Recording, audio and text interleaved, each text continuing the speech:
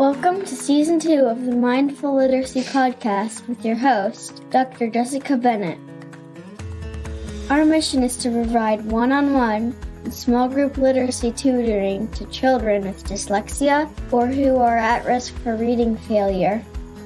One of the driving forces behind creating Mindful Literacy Columbus was a social justice focus. We want to make needed education services accessible to all. The board is in the process of researching social determinants of health, such as family income, access to community-based resources, social support, language and literacy, and access to information. It is our vision to create a center where children can have access to high-quality tutoring, irrespective of family income. In our mind's eye, this center would also be a place where adults can study our written language together and where parents can find support. Listener support is paramount to how much we are able to support kids in our community. Thank you so much for your support. Here are 3 ways you can get involved with Mindful Literacy Columbus. You can share this podcast, and you can like and follow Mindful Literacy Columbus on Facebook and Instagram. Pause this podcast right now and go like and follow before you forget. Our Facebook is mindful.literacy.columbus. Our Instagram is mindful.literacy.cbus. Make sure to share posts to your feed and tag your friends.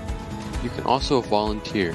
There are 4 opportunities to volunteer with Mindful Literacy Columbus, even if you don't live in Columbus. First, you could join the Grant Writers Guild. Writers are needed. Second, you can join our summer camp in August. Counselors are needed. Third, we need volunteers for our first annual conference for kids and grown-ups. Even coordinators are needed.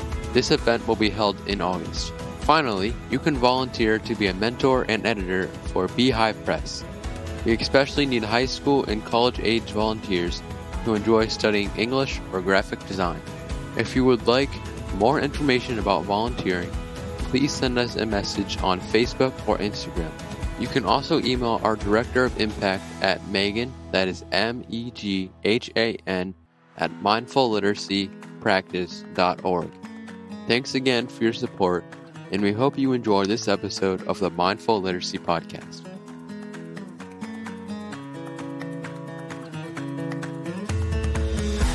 The Childhood Collective is made up of 2 child psychologists, Dr. Lori Long and Dr. Mallory Yee, and a speech-language pathologist, Katie Severson. Most importantly, they are 3 moms who are dedicated to supporting parents of children with ADHD, anxiety, and learning and language differences. With over 40 years of combined professional experience, the Childhood Collective empowers parents by teaching science-backed strategies to help their children thrive.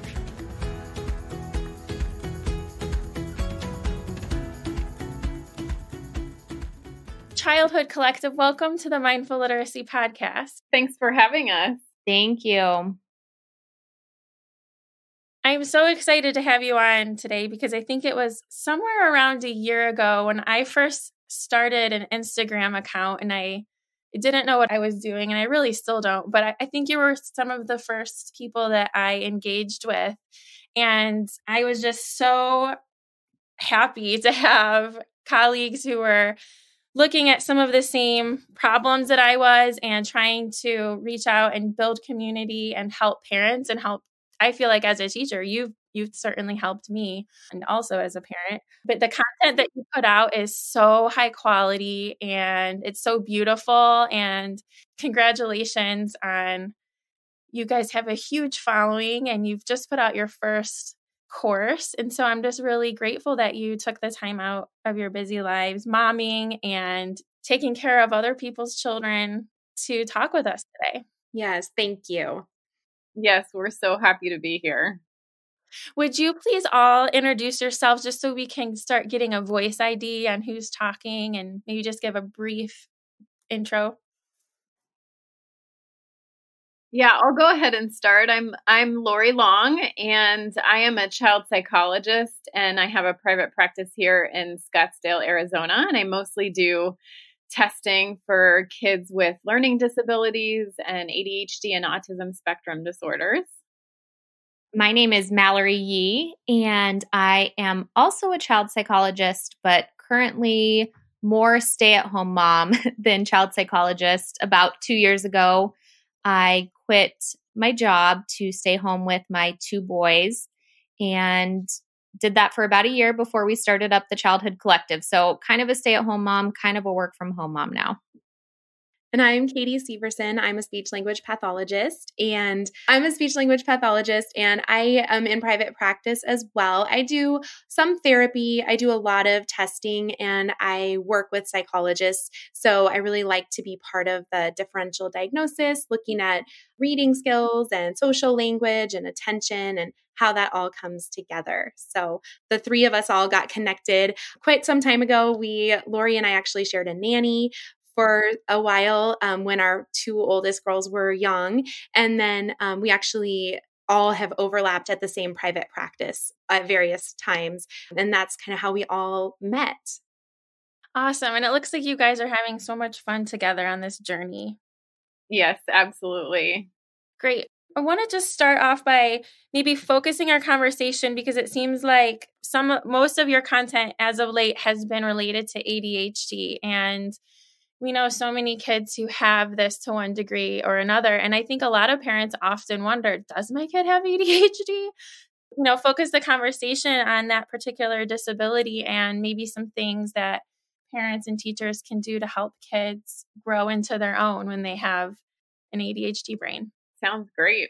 Yes. So one of the things that really brought us together as the Childhood Collective was a need for really evidence-based information for parents. And when you go through Instagram, there's so much information out there. And sometimes I think parents get overwhelmed. And we see it in our own practices. Kids are getting diagnoses of ADHD all the time. And when they are given a diagnosis like autism, it's a lot more clear kind of what the steps are for that.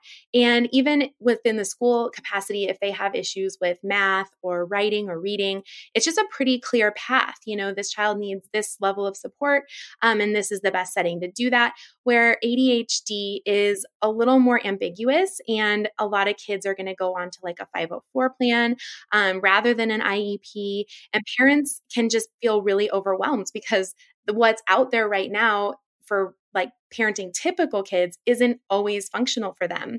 And so our goal was really to provide just evidence-based practice and really break it down for parents in a way that they can absorb it and hopefully, implement it like one step at a time. We all have a passion for kids with ADHD. I know some of us have a lot of ADHD, even like running in our families. And so it really just is a passion project from here.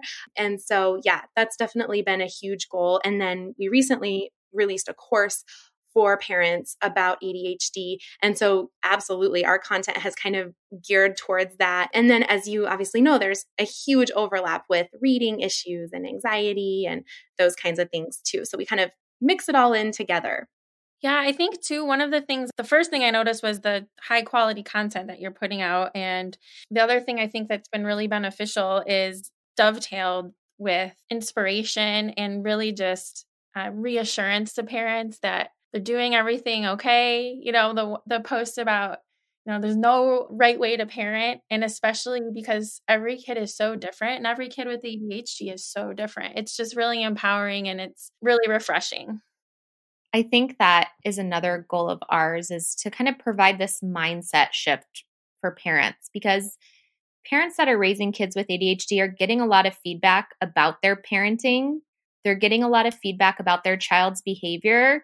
And the message that they receive is that they're not parenting right and that their child is difficult or challenging or naughty. So I think a big piece of what we're hoping to do is kind of shift that mindset for parents that ADHD isn't caused by bad parenting. Their child is not bad.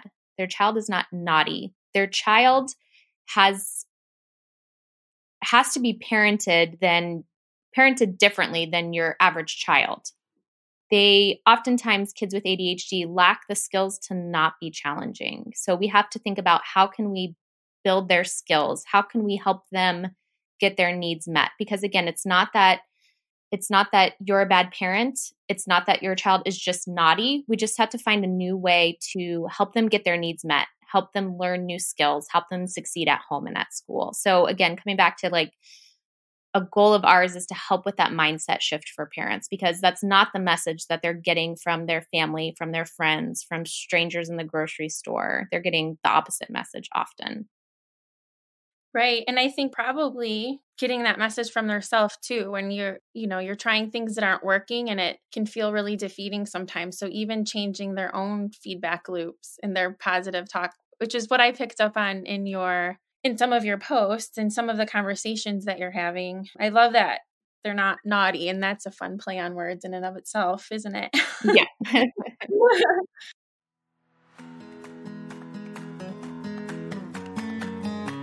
This episode is brought to you by Mindful Literacy Practice. Mindful Literacy Practice is the sister company to Mindful Literacy Columbus. We are a private tutoring and professional development company whose mission is to build a strong learning community that cultivates literacy and mindfulness practices with children, their families, and their teachers. Frequent and consistent tutoring is the key to fluency growth, no matter where your child is on the learning continuum, from special education to gifted education and everywhere in between. All elementary kids need to practice oral reading fluency and math facts. Mindful Literacy Practice offers affordable, high-quality, evidence-based methodology combined with precision teaching data tracking in both reading and math. For just 10 minutes a session, 3 to 5 days a week, it is not uncommon for us to see fluency rates double in the course of 10 to 12 weeks. Want to improve the speed in which your child can read and or do math facts? Mindful Literacy Fluency Programs. Improve what you measure. Practice, measure, improve, repeat. Listeners of this podcast can use code FLUENCY50 for their first registration. mindfulliteracypractice.org/fluency/.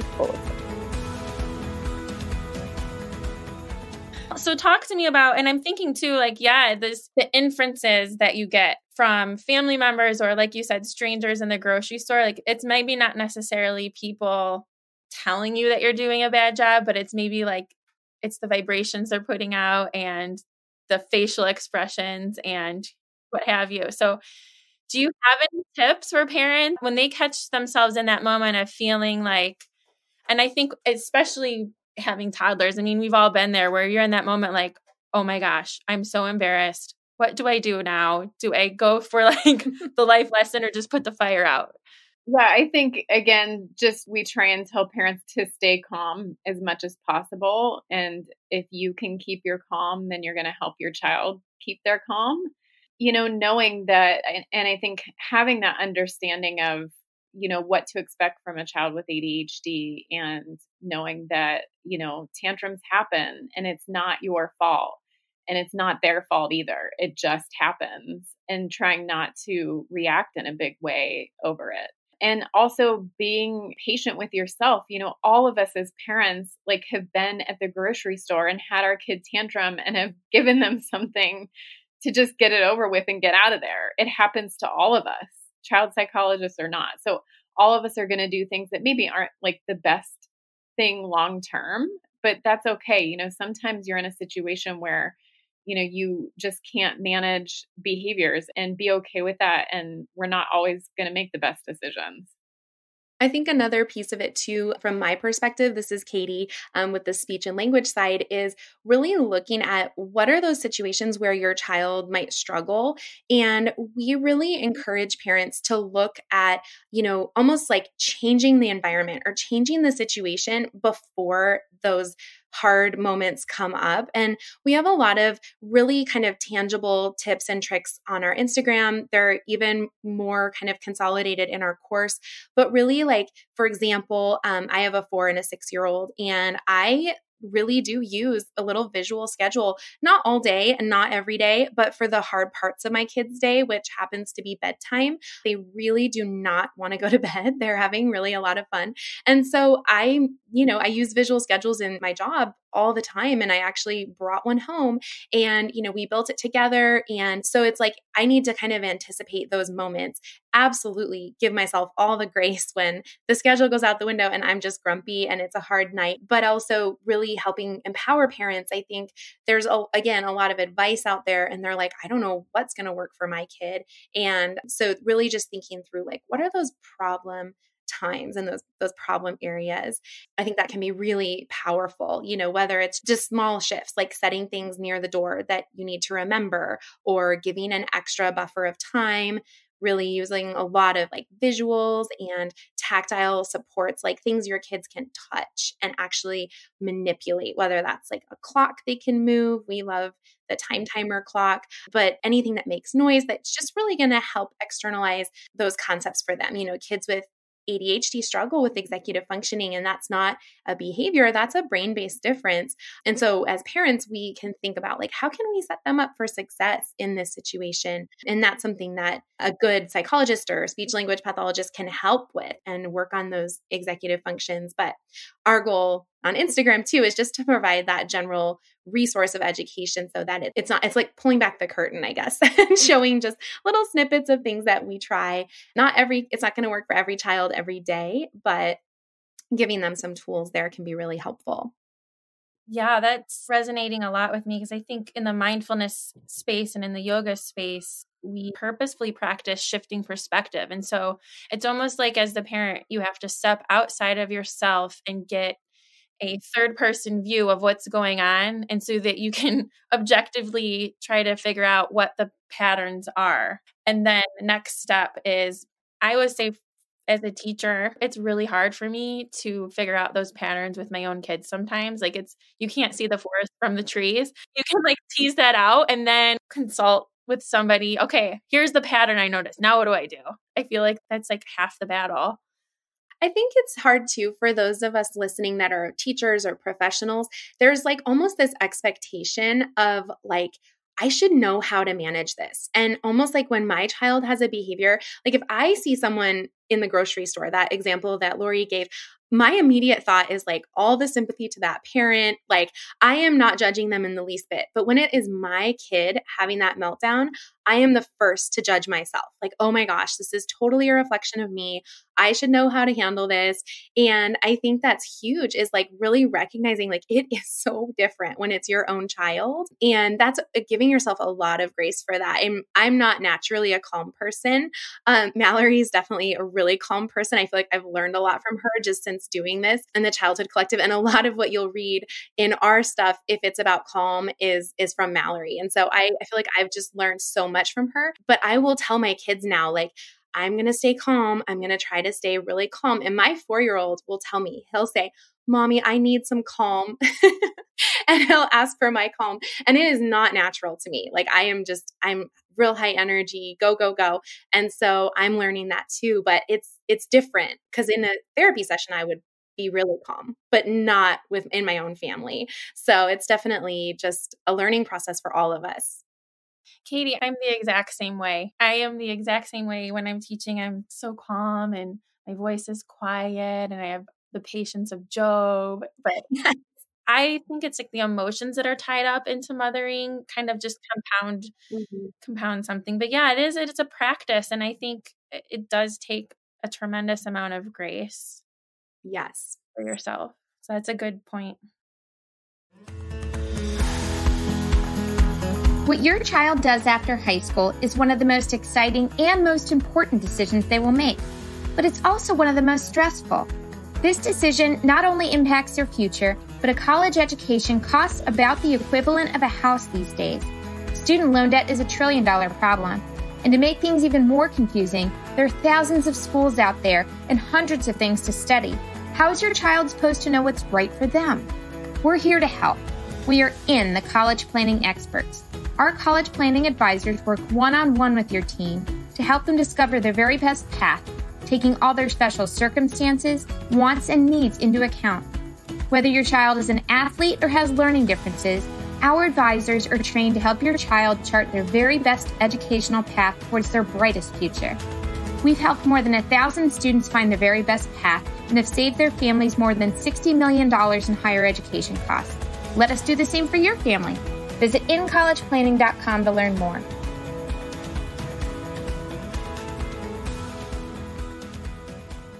Okay, so I was wondering if what you've come across in your research on, I've noticed patterns with kids who have ADHD, the emotional component, and I think that's probably, and psychologists can speak to this, but is it part of the executive functioning part of the brain with emotional regulation? It seems like sometimes there's this really wide extremes of emotions. Yes, absolutely. Although kind of the emotional impulsivity, the big emotions are not part of the diagnostic criteria.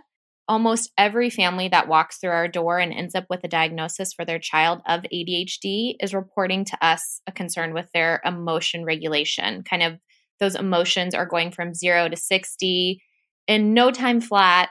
Little things set off big emotions that seem out of proportion for the stressor or the situation. So this is something that we hear from almost all parents. And again, it's not part of the diagnostic criteria, but anecdotally, this is something that children with ADHD struggle with. And as you mentioned, Jessica, it comes back to the executive functioning skills, the ability to kind of go with the flow and inhibit impulsive responses. So kind of like their knee-jerk reaction to any little stressor, again, can kind of be out of proportion to the stressor that they're presented with. So it does come back to how their brain is working and where it is developmentally.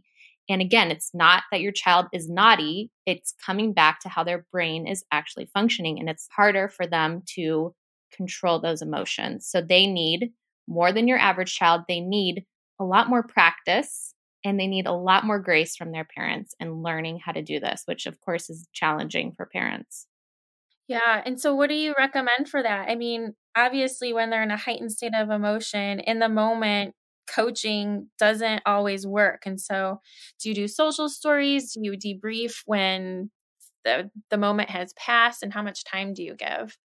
Prevention is the most important thing that we can do here. Outside of the moment of big emotions, we want to be talking with our kids about emotions. We have to talk about all the different emotions. We have to give them words to go with the emotions.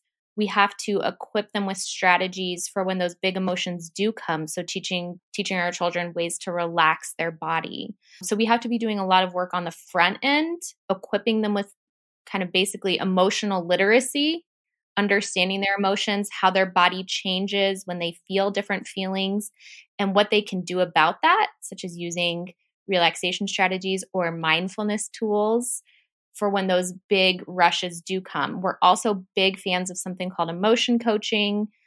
This comes from the work of Dr. John Gottman. It's all about, and we talk about this a lot on our social media, all feelings are allowed. Children with ADHD have big feelings, and that's okay. We're not trying to keep our child from experiencing emotions. And actually, that's something that's so great about kids with ADHD is they're so passionate and they live life big, experiencing big emotions. And that's great. And all feelings are allowed, but how we handle them is what matters. So coming back to the emotion coaching piece, part of that is recognizing emotions in your children, recognizing the emotions in yourself, allowing the emotion, not trying to fix the emotion for your child, but letting it be, and kind of coaching them through it by labeling the emotion and then facilitating and problem solving once they're at a place where they can engage in problem solving. Usually in the moment of that heightened emotion, that's not the time for us to try to, talk and reason through it. It's kind of after the fact, once things have calmed down, that we can actually start to process through that. We hear a lot from families like, what do I do when my child goes from 0 to 100 immediately? And a lot of times, our focus is really on not what to do when this happens, but what do we do to keep that from happening? So we're all about looking at when those big emotions happen, trying to look for patterns for when that happens, and then developing like clear expectations, clear behavioral expectations in those situations so our kids know what to expect. If we're talking about screens and we see lots of big emotions when a screen is shut off, like making sure that we have a plan for screen time, we've gone over that with our kids, that they have buy-in in that. They've, created the plan with us. And so they know what to expect. You've reviewed that with them. And also introducing rewards when our kids do manage those emotions in times when they're more likely to have difficulty. Ooh, the screen time in my house is a huge one. I think it is for a lot of us. It's scary sometimes, when it's time to turn off the screen. Can you just talk a little bit, because I loving this conversation, listening to about how all feelings are allowed, and it's really about catching yourself in the moment, like as you're amping up. I think this is totally, as you said, emotional literacy, mindfulness literacy. But can you just clarify what the difference is between sort of that 4-step process you talked about: recognize your emotion, letting it come, labeling it, and then facilitating problem solving, versus inhibiting the response? Yeah. Inhibiting the response would be telling our child something like calm down. Never in the history of telling a child to calm down has that ever been successful. Right. It's more about recognizing that your child is having a big emotion, labeling it. So, wow, your fists are clenched right now. You're stomping your feet. Your voice is getting louder. It looks like you're angry. So actually putting words to, describe what you're observing. How are you coming to the conclusion that you think your child is angry? It's because they're clenching their fists, they're stomping their feet, their voice is loud.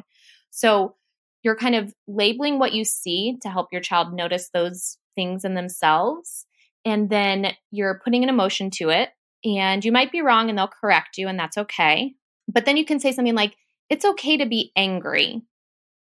You could say, what do you need from me? And they could let you know if you've, ahead of time prepped what some of their skills or strategies are for when they get angry. That might be a time where you have to set a limit. So if their anger is getting to a point where it's not safe for themselves or others, maybe that's when you say, it's okay to be angry. It's not okay to throw toys, whatever is going on. And then again, once the emotions have kind of calmed down, that's when you can do some problem solving about how could you have handled it differently? What can we do differently next time? Yeah. And something that I really work on a lot in language therapy with parents is the idea of modeling this in ourselves as parents. And so, like, for example, I go to pull something out of the refrigerator. Well, let me back up. My 6-year-old has really big feelings, and she is one of those kids that will go like 0 to 60 really fast.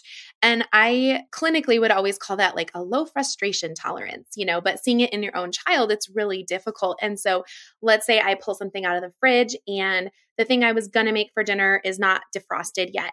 And normally I would probably just problem solve that in my own mind and not even mention it to my 6-year-old.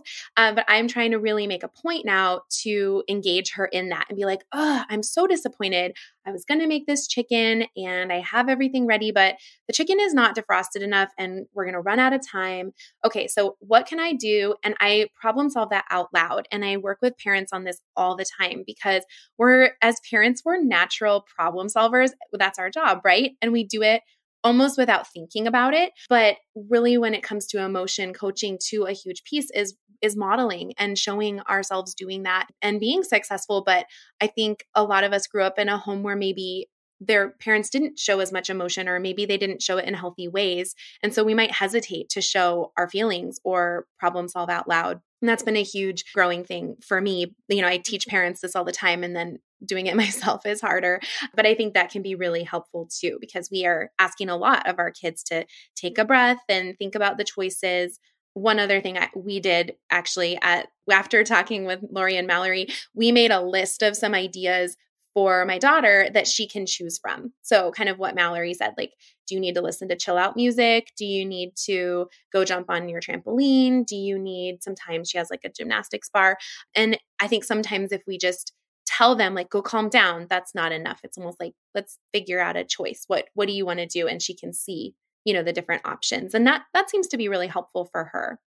Yeah. Cause then, if the child is listening to you narrate your emotional response and then realize that you have choices to go through, then eventually they will be able to process through and pick their own choice on how they're going to calm down, without you having to lay out a menu. I think that's fantastic. And kind of going off of what Katie said as well, another benefit of this is it helps normalize emotions for your child. For young kids, sometimes it can feel like they're the only ones that feel that way. They're the only ones that get this mad. They're the only ones that get uncomfortable, and they can't even put words to their feelings sometimes. But when they see a grown-up experiencing it too and handling it well, it makes those scary, ambiguous emotions, again, it makes it so that all feelings are allowed. It makes them okay. And they can see that there's a light at the end of the tunnel, that even though I'm feeling this way right now, I know that I can feel better. So that's another really important piece as parents ourselves. Showing our own emotions, modeling our own emotions makes them less scary for our children. Yeah, I love that. That notion about normalizing emotions. I mean, I say this a lot. It's okay to have big feelings, but you always come back to neutral. Whether it's a really, really happy feeling, you come back to neutral. Or maybe it's a not so happy feeling, then eventually you'll come back to neutral. And so what a powerful tool for kids to learn at a young age, you know? Another tool that some families have found helpful is that when their child is kind of on their way to escalating, so they're starting to get frustrated, you're noticing those early signs of anger or frustration or whatever it is, they come up with a code word. And that is their cue to their child that like, hey, I see that you're getting upset or you're getting angry. Before they've broken some kind of household rule or harmed someone, we catch them in those early phases of escalating, and we use this code word, whatever the code word is, cupcake, it can be silly.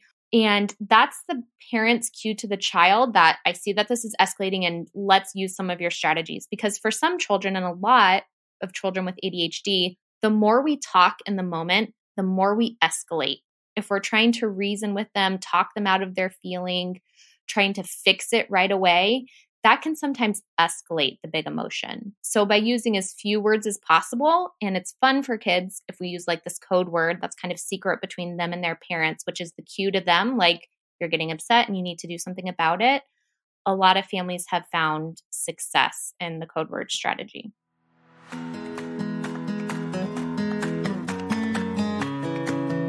Make sure to save the day for 2 fun events in 2021.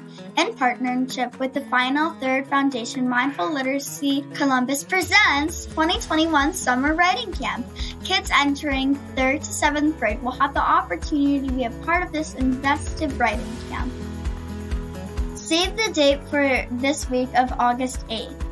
Email Megan at mindfulliteracypractice.org for more information. Make sure to mention that you heard about this camp from the podcast and enter a drawing to win 50% of the camp tuition.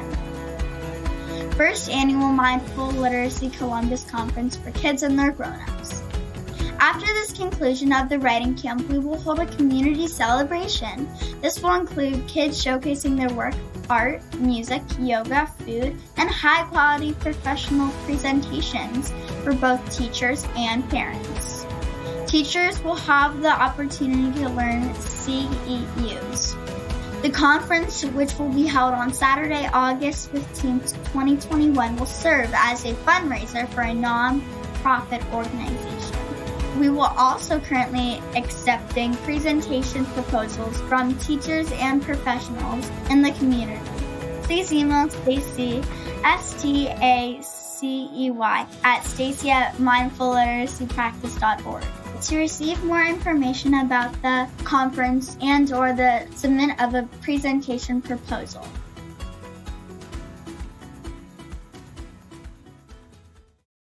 So I have a question about your course. Does the course gear itself toward parents who have younger children? Or can you talk about the range of ages that these strategies could apply to? Yeah, so the course is designed for parents of kids who are around age 4 to 11. And a lot of the strategies and things that we talk about are based on science and research. And the research has really shown that parent behavior interventions, which is a lot of stuff that we teach in the course, are most effective kind of for that age range. So a lot of things that we teach, and we give different examples again, and we give like printable types of resources that parents can use. It can all be adapted based on your child's age. So some things we might use more visuals when we're doing schedules for younger kids. It might look a little bit different for an older child. So yeah, that's kind of the age range that we focus on. What does the course look like? Like in terms of how it's laid out, how much time investment would it take for a parent to go through the different modules? So the course is designed right now to be a 6-week course. So each week you will get another module, and they're designed in a way that allows them to build on one another. So we actually start with some real basic things about ADHD and the science, and then we quickly go into a lot of the topics we've sort of shared about today with building connection with your child. And that's really important because that's kind of like the foundation for the rest of the course. We do have a module on executive functioning and a lot of really concrete tools that we just sort of high level mentioned today. And then we do have a module all about behavior. We don't want parents to jump to that module because we really want to start with some connection and a lot of like really building that parent-child relationship and the executive functioning tools. And then the behavior piece can kind of come like if there's continuing behaviors that are really problematic, we do address those. And then we also have a section on emotion regulation, emotion coaching, and a system that families can actually implement with visuals to help with that emotional piece. So as you can imagine, I would say each week, listening to and watching the modules would probably take between 30 minutes to 45, maybe an hour for the longer ones. And then we do have little assignments or like tasks that parents can do. And those are designed specifically to make sure that they are able to implement all the different pieces. So there's actually a workbook that comes with the course. It's about 80 pages, and each module has its own associated pages to help parents. So we recommend that they spend, I don't know, what would you guys say? Maybe like 15 to 20 minutes a day implementing things. And our goal is to make it really stepwise motion. Like we don't want it to be overwhelming. And that's why we're just giving the one module a week. We've talked about the idea of just releasing the whole course all at once, but it would be a lot for someone it's not something you would probably want to like binge watch in a weekend because it's just a lot of information and it's really a lot of actionable steps that parents can take so that we felt like you would get the most out of it if you did it each week. Yeah, it sounds like you had like really tapping into executive functioning. You learn something and then you get a chance to practice it and then add that to your toolkit, whether that was applicable to you that week or not. You have it in your toolkit for when you need it. Absolutely. Yes, that's huge. And we don't want families to be overwhelmed because really each of the steps that they take is going to bring them closer to a calmer home and more connection. And so we just felt like the more we can break it down, just like you said, executive functioning, we're chunking the task to make it just a little bit easier to implement. And then that way they also have weekly check-ins through the emails. And we're obviously continuing to blog and give more data and information for people too. So hopefully they have a lot of support in that way. Let's say they watch a module, they implement a strategy they learned, they have a question, so they can email you and get almost like coaching. No, so we don't offer coaching as part of the course. We are treating the course more educationally. It's not like therapy. So they themselves wouldn't have like specific goals that they're working on, but we do send out weekly emails to the people who are enrolled in the course, checking in and highlighting some of the most important things for that week. And then also some tips like for potential pitfalls of that module. So in this module, the main thing we want you to get is X, Y, or Z, just to kind of help encourage them and keep them on track. But we are not offering coaching right now for a variety of reasons, but we're all licensed in the state of Arizona only. So that's a huge piece of it. So this is more educational rather than therapeutic in nature. Yeah. And the benefit of, we kind of did an online course versus something like a book is that we can actually, and we have within the modules, like actual videos of parents implementing the strategies. So it's a little bit different than just reading about it. You can actually watch what does the strategy look like in real life when you're using it. So we can teach and model those things for parents. In one of the modules that I do on trying to understand specific behaviors. So again, we try and focus our, time in the beginning on the front end on prevention with connection and developing like clear behavioral expectations, developing routines and all of these things to prevent behaviors. But if you have lying or stealing or all massive meltdowns that you just don't know how to handle, we give you a system for how to problem solve that. And we can actually teach through, we have video examples. So we have parents work through that and then we coach them afterwards within those videos. What were the behaviors? What type of a plan would be helpful? This is what we would recommend. What did you come up with? So it's a different way to teach information and it's a lot more hands-on and it's a lot more practical than a book. You're really focused on developing those skills and working throughout those weeks. It's not just reading about information, I guess. Yeah, I mean, it sounds like that people have the chance to go really deep and analyze specific situations and apply what they're learning, which is fantastic. Yeah, and the feedback that we've gotten so far from the course that I think almost resonates with people more is just the empathy and the understanding that they have that it's not their fault and it's not their kids' fault. And there's a reason why their kids struggle in these different areas and giving them examples to realize like we've worked with tons of families over the years with these same challenges. You're not alone. And again, it's not because of your parenting. It's just that your child needs different techniques and it's not natural for most parents to parent that way. I feel like even if you have a child who doesn't have a disability, parenting is hard in that way. And so, yeah, I can imagine it does feel good to have a tribe. Yes, for sure. We have PhDs in child psychology and we still joke around and my husband will be like, yeah, it'd be really nice if we had a behavior specialist in the house who could deal with this problem that comes up. And again, we struggle with these things with our own kids. And a lot of these strategies we talk about in the course, we use with our own kids. Now, could we get away with not using them and things would still run okay? Sure. But they run a lot smoother when we use these strategies too. And if you have a child with ADHD, if you're not using them, it's going to be really, really hard. Yeah. Well, I am really looking forward to checking out this course at some point. I'm laughing because part of my PhD was in an applied behavior analysis program. And my husband and I have the same joke, like, oh, whose kid's behaving the worst?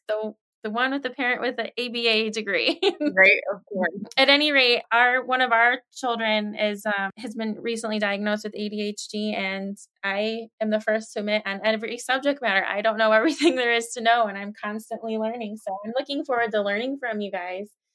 Yeah, and it's so cool because all of us have learned, I think, through the process of making this course. Like Katie's background is in language and social stuff and executive functioning. And so I've learned so much from her. And Mallory has done so much work in therapy, working with families, and all of her techniques that she uses. I've learned, all these things from her. So it's been a growing process for all of us. And I think that's what makes our course unique because we have so many different backgrounds in how we go about helping families. So we've kind of integrated all of that within the online course.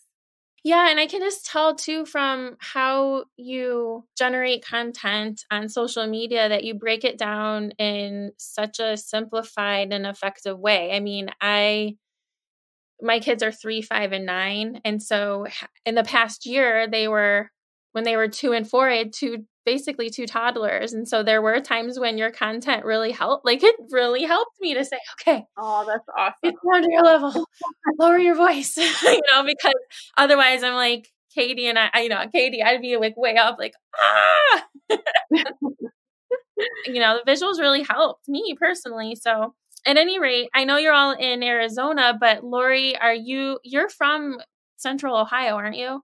I am. I'm from Columbus, Ohio. And you're in Columbus, right? Yes. Yeah.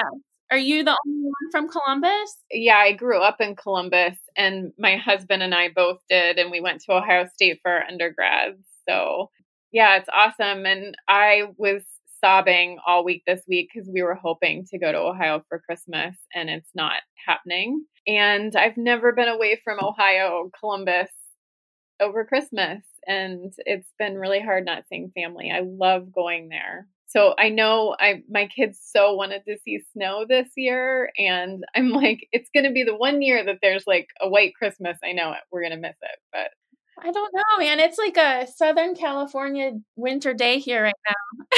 But I know, like, you just never know.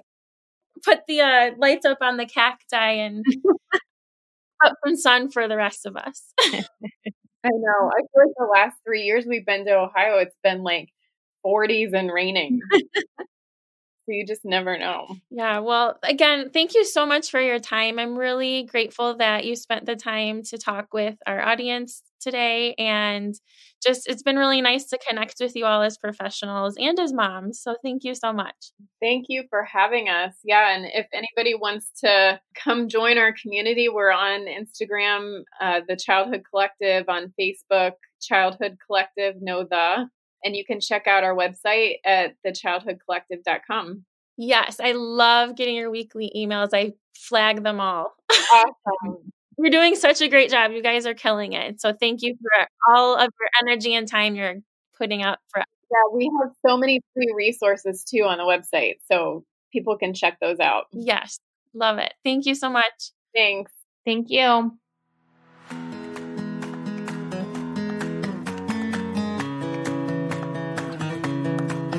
Thank you for listening to Mindful Literacy Podcast. May you be inspired, energized, and share this love with those in your care. We are also grateful to have you as a part of our community. If you are enjoying the content in this podcast, please share this with your friends and colleagues. Subscribe, rate, and leave a review. Please also take a moment to connect with us on Facebook, mindful.literacy.columbus, and on Instagram, mindful.literacy.cbus. We want to hear from you. What topics do you want to uncover next? Who is doing these amazing things on the field of education that we should be talking about in Season 3? Until next time, may you be happy, healthy, and at peace.